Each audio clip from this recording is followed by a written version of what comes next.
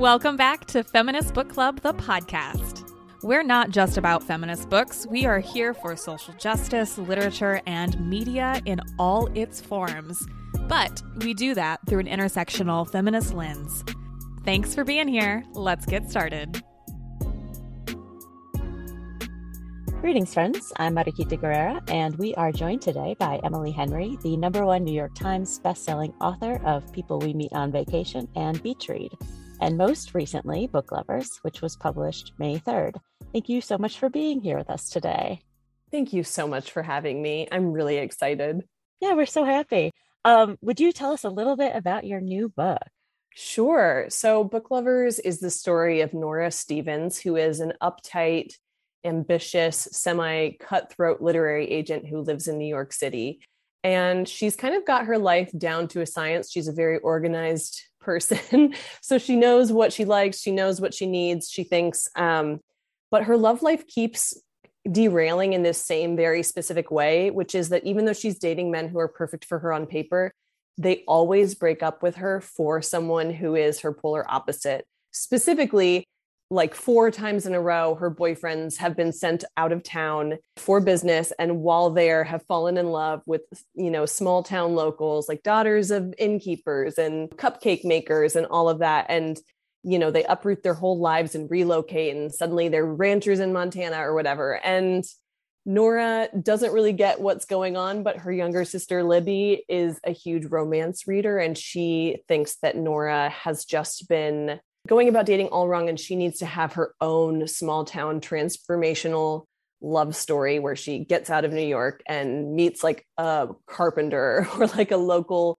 vet or something. And Nora doesn't agree at all, really, but she loves her little sister and there's been some strain there. So she agrees to take this month-long trip to Sunshine Falls, North Carolina, this little hamlet outside of Asheville, with Libby for a full month. And while they're there, they're going to complete Libby's sort of like bucket list of small town romance novel tropes and activities. And Nora's going to at least try maybe even going on a date with someone while she's there and getting out of her own usual pool, I suppose. And that would all be great, except for she keeps running into her nemesis from back in the city, Charlie Lastra, who is this prickly, opinionated editor who she had a very bad encounter with 2 years earlier and just does not like him at all and has no idea what he would be doing here, ruining her trip. And so she kind of wants to get to the bottom of that. And she wants to get to the bottom of what's going on in her relationship with her sister. And from there, the book goes.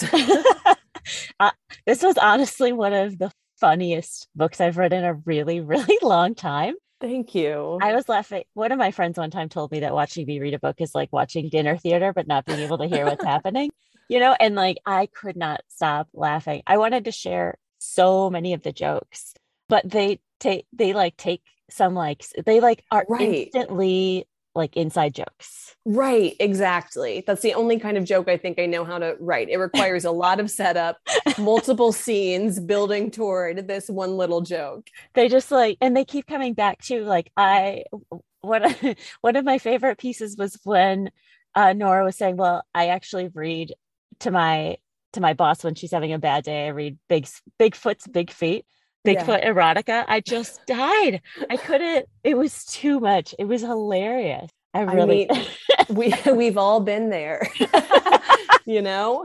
And that joke, it comes back so many times, and every single time it's a surprise and it's hilarious. Oh, thank you. And I also love that, even though this is a romance novel, the main catalyst isn't Nora's desire for a relationship or the love of a partner. It's her love and concern for her sister. Right. Why'd you choose that as a motivating factor? Well, I just didn't think that it worked for Nora's character. I don't think, she knows who she is so clearly. There are things she definitely needs to work out still, or there wouldn't be a book. But on a lot of levels, she actually does understand herself and her needs and what she wants out of life. And so I just couldn't really see Nora thinking that going to a small town, that wouldn't be worth it to her, because that would be a trade-off. She's saying, my ex-boyfriends have done this, where they've gone to San Antonio or, just places outside of New York and fallen in love and changed their whole lives. but like, that's not what I want. Like, I don't want a love that requires me to give up everything. I just kind of want a partner who's in my current life that I love with me. And I think I just knew that was right for her character, but I also was watching some of my single friends get to that point in their like Tinder date from hell like era, where they finally were like, you know what, my last 3 partners have really sucked and I'm finally happy in my life. And why would I ever change that for anyone who doesn't improve my current life? Like, if my life is going to be less good than it is now, that's not a person that I have time or energy for. And I think that's like a really healthy place to come at dating. And I just, I knew Nora, like, she wants a partner, but she is not a romantic on that level where she's like, I want a love that will, disrupt everything about my life and who I am. Like, she just wants someone who gets her and who improves what she's already built for herself. Yeah, she doesn't seem to fulfill that sort of like romantic novel trope of like, once I fall in love, I'll get married and it'll be happily ever after. She's sort of like, no, I'm fulfilled already, actually. And that's part of what's really fascinating about her character, because you don't see that a whole lot. And she talks in the book about the different, the tightrope that like women have to walk and how they get punished for even existing within the dichotomy that they're expected to inhabit. The things that we think are so great in men are seen as, a detriment in women. I think anybody listening to this podcast is going to be like, what? Yeah, first time I'm hearing of it. And then their eyes are opened and the veil is lifted and everything is horrible from here on after. They're like, shit, I wish I didn't know. Sorry for ruining people's days. But it's real tough just to inhabit a female body in this world. It's bleak out there. It's so bad. It's so bad. Oh, and the dating app that you used in the book too is hilarious. Her date with Blake, where she has to keep saying to him, I don't cook. And he's like, what about catfish? Like, he just like, right. Well, I met my spouse before I had ever been on online dating apps. And so I was spared like the joy and misery of that. But I do feel like, I had literal pages in a notebook where I like texted a bunch of friends and was like, tell me about the worst dates you've ever been on, and wrote them down with their permission for something else that I want to do eventually, where it was like, I need to have a list of like all these very like these dates that are so bad that you think they would have to be fictional, but they like definitely did happen to someone. And the number one complaint I would hear from my friends is like, specifically like my straight friends who are women, like trying to date men, just feel, and not to generalize, whatever, we all know, going on dates and being like, he didn't ask me a single question, or like, he didn't listen. It was, just so weird, where it's like this audition, but feeling like they don't actually want to know anything about you. They're just sort of like, they've got their own little checklist. And I know that's sort of how everyone operates, but just that feeling of like, why am I even here? But, I really like to take the things that in real life are really frustrating and make them really funny, because I think I'm the kind of person where if something bad happens, but there is sort of a funny slant to it, like I notice that immediately. And a lot of my best friends are that way too. Like, something terrible will happen and the jokes won't wait like a full day. It'll be like, we are all joking about this very bad thing that happened to you. That's how we deal with this. And that's definitely how Nora is too. And I think that's why it was especially fun to put her in such a just fucking awful date, because I knew she would just be like, I know this is funny, I hate it. Yeah, she was like outside of her comfort zone, but really good. Both she and Libby like had this ability to sort of look at this like really like some of the most bizarre and uncomfortable and weird circumstances and just turn them into real points of comedy. Like, yeah. Well, and I was talking to someone yesterday who asked me, if Jane Austen had been like a big influence. And I don't know if I'd thought about it that actively, but my favorite thing about Jane Austen novels, like the love stories are fun and cool, but I just love how she is so observant of human nature and of like society and all of like the weird performances people put on and all of that. And she really like goes in pretty hard but she knows what's funny, she knows what's funny about this like very weird world that we all take so seriously. And I think that's always a delight when you meet someone who can immediately notice what's hilarious about any situation. Yeah, it adds a lot of a dynamic to your books, especially, and it I think it opens up the genre to people that might ordinarily be uncomfortable with the idea of like a romance book. I know there's been a lot of work being done recently, or a lot of discussion being done recently about how romance books aren't books you need to hide in the closet and read. Yeah, there's just like a lot of misogyny around romance books. For sure. And it's funny because I grew up in that culture and I didn't understand that that was misogyny. I just knew like, oh, it's like shameful for some reason, or like that says something about the woman who's reading it and it's not good. And it's so interesting too, reading historical romance and realizing how old and deep-seated those ideas are. It's like a woman should be willing to have sex with her husband whenever she wants, but if she wants it, that's a problem. And, that probably means there's something wrong with her and she is spiritually corrupt and whatever. And, just the idea too of like not teaching women to care about or expect pleasure is just like misogyny, but also it feels like such like laziness based misogyny where it's like, just tell them it never feels good. Yeah. Yeah. And it's really, I was like a late to romance reader and it just changed my life for the better in so many ways. And like, it is the best compliment to me of any compliment I could get when somebody tells me that my books opened the door to them to like the larger romance genre. Cause I do feel like with Beach Read, especially, we were like kind of trying to like sneak romance novels into people's hands who wouldn't normally pick one up. And I do think, it's also the last couple of years have been so heinous that like people are especially looking for something with a guaranteed happy ending, but it really feels like people are like realizing what joy there is to be had and what power there is to be had in the romance genre. Yeah, absolutely. And there are so many offerings now in that genre. Your books, I think probably were one of the first books that I read in the romance genre since I was like a teenager. Wow. And like they're truly very light. They're effervescent, but they're like captivating and like I keep saying, hilarious, and the characters are dynamic. So it really makes you sit down as a reader and kind of examine the prejudice you might have had before, and like, oh, okay, like where did this come from? And I feel like that's such an important thing to allow us to do as humans, is to like, examine our own growth. And like, if you're gonna do it, like reading a book that's like real sexy, like that's a win-win. Right. I totally agree. Yeah, thank you. That is really a huge compliment.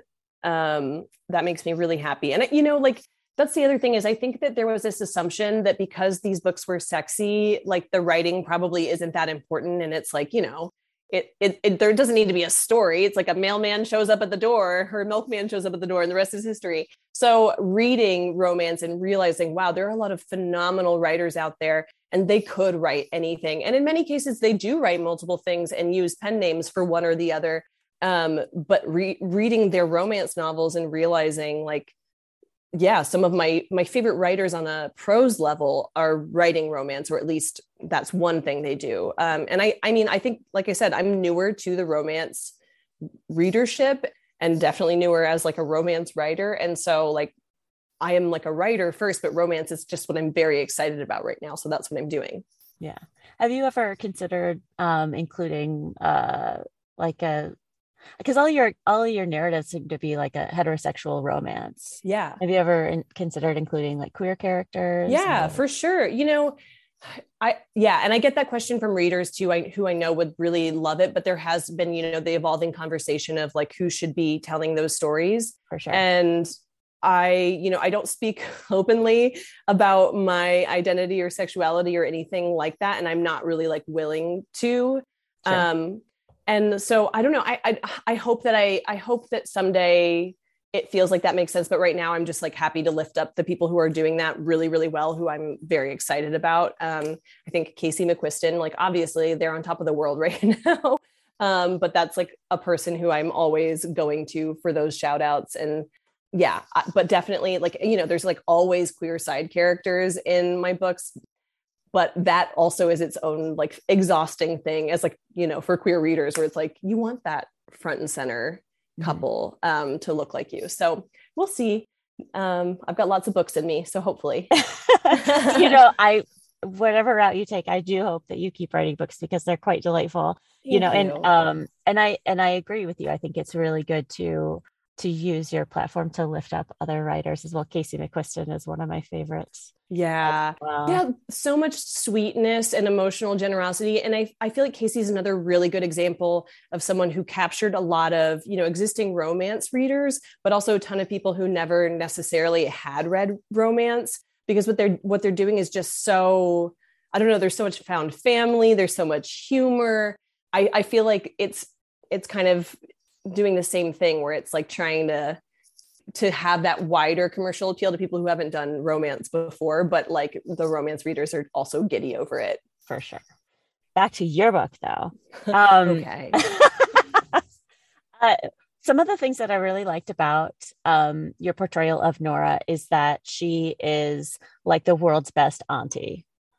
You know, she isn't falling into that other trope where she's wanting to have children and like her, you know, she's feeling that pressure of her biological clock. She's so happy to spend time with her nieces and to be present for them and to provide that relief for their parents so they can like have a moment.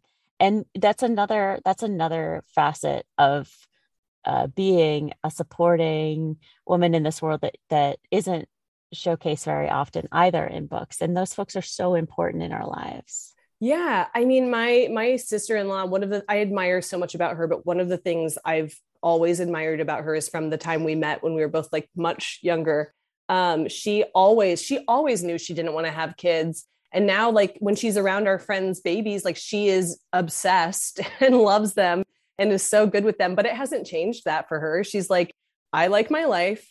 I just don't feel called to do that. I don't really want to be pregnant. I don't really want to give birth, and I don't really want to raise a kid. So that just kind of like knocks out every concern there. And yeah, it is weird. I feel like if you're showing a child-free woman in any kind of story media, it's like oftentimes if you're showing them being good with kids, the implication is, see, like they actually do want them, or they actually would be a great parent. And, you know, I know there are people out there who have their own like trauma and backstory and history that makes them afraid to have kids. And then later that changes for them and they're ready. That happens too. But we see that story plenty, I feel like. And we just don't really see the other story where it's like, this woman knew what she wanted and she was right. Yeah. You know? Yeah. Book Lovers really does take the time to take a character that normally would have all these attributes given to them to show how they're like a frigid, right, you know, uncaring, cold person, and rounds out that character and lets them have their full backstory and lets them be a full person. And just like, I mean, I really hope that it helps a lot of folks feel seen. Me too. I mean, I really wanted this book to do two things. And the first was I just wanted it to be like the comfort read that you would feel like you could reread because the plot didn't maybe matter as much as just the setting and the characters and the coziness of it. And then that was the other thing. Like I really wanted readers to come away and not have just gotten the opposite message of like, oh, this is the right kind of woman. We've been lied to and Nora is the right kind of woman, but to come away from it and be like, oh, it's actually just totally fine to be whoever you are. Like Libby is fine. Nora is fine. Charlie's mother, Sally, is fine. Like everybody is just fine. Like do what you want for yourself. There isn't a right way to be a woman. And I feel like that's just this huge holdover from like Victorian ideals in Western culture where it's like, I struggle with some of that. Like this is such a shallow, stupid example, but when I go to a friend's house and their house is really clean and it's so perfectly decorated and it's cozy and it smells good, I have this instinctive reaction where I'm like, I should be doing that. Like, I should be able to do that. Why can't I do that? Why is my house a mess? Why do I not like care about doing the dishes right away? Like, why am I not sure how to make a gallery wall, whatever? And it's just these weird little things where it's like a step away from me thinking I should be really good at embroidery or like walking, taking a turn about the room.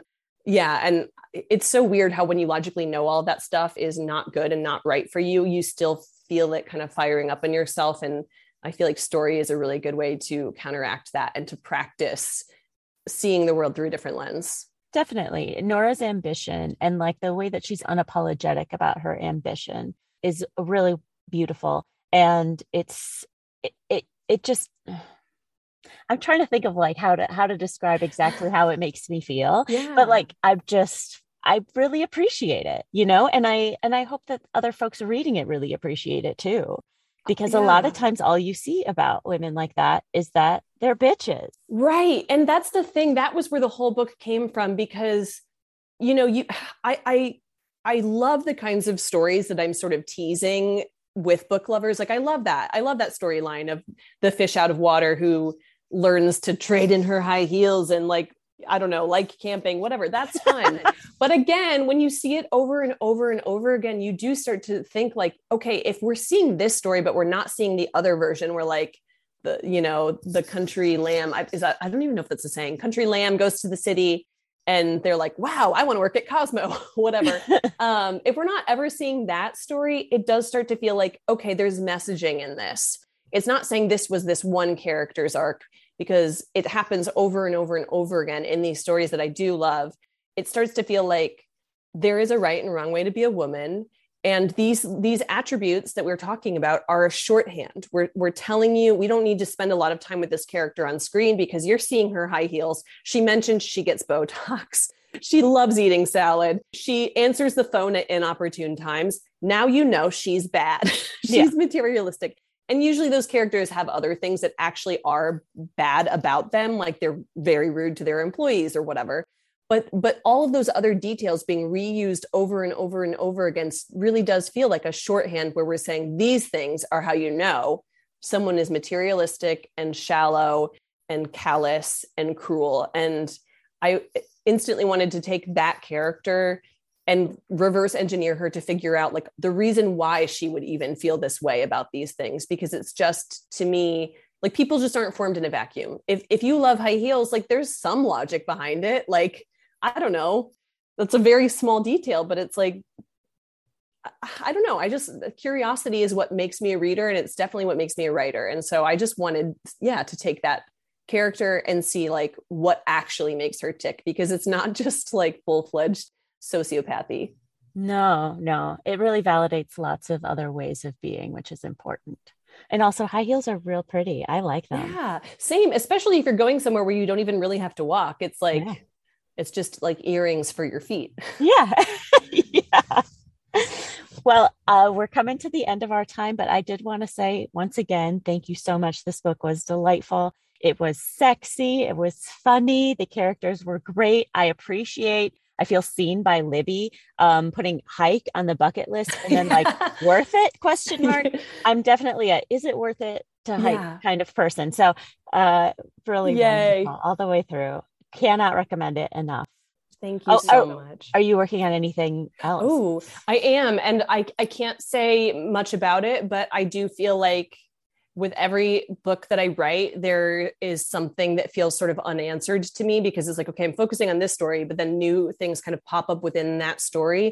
And so there are things about my next adult rom-com that'll be out next summer that I feel like will make sense as a response or reaction to book lovers. So I'm excited to share more about it when I'm allowed to. Excellent. Well, I'm really looking forward to next summer now.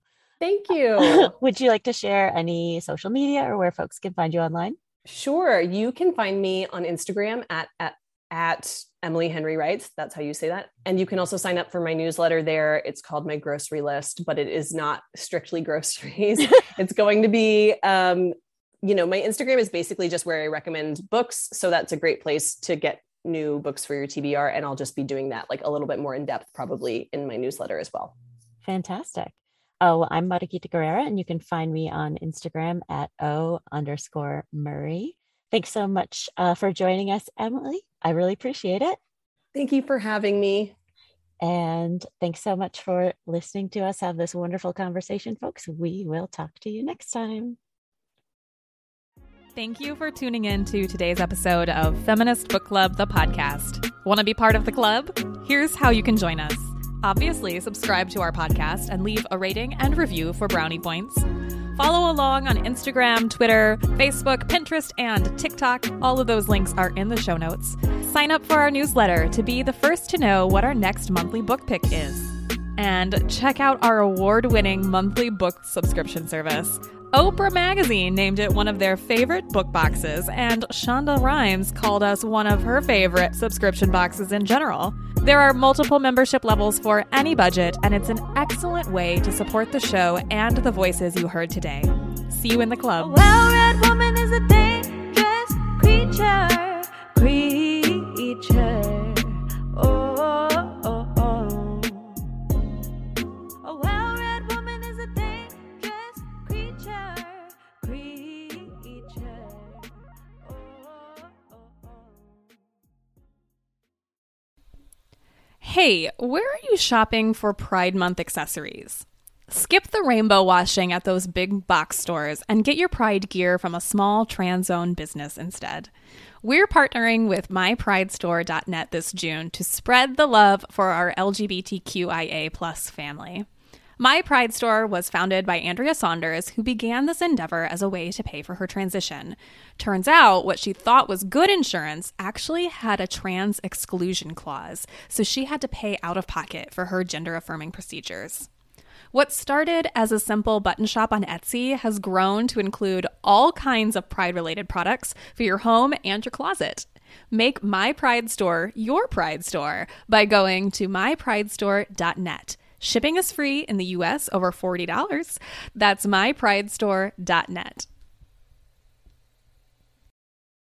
Mother's Day is almost here, and you can get her the most beautiful time-tested gift around. A watch she can wear every day for Movement. Whether mom's into classic dress watches, rare and refined ceramics, or tried-and-true bestsellers, Movement has something she'll love. And right now, you can save big on the best Mother's Day gift ever with up to 50% off site-wide during Movement's Mother's Day sale at MVMT.com. Again, that's up to 50% off at MVMT.com.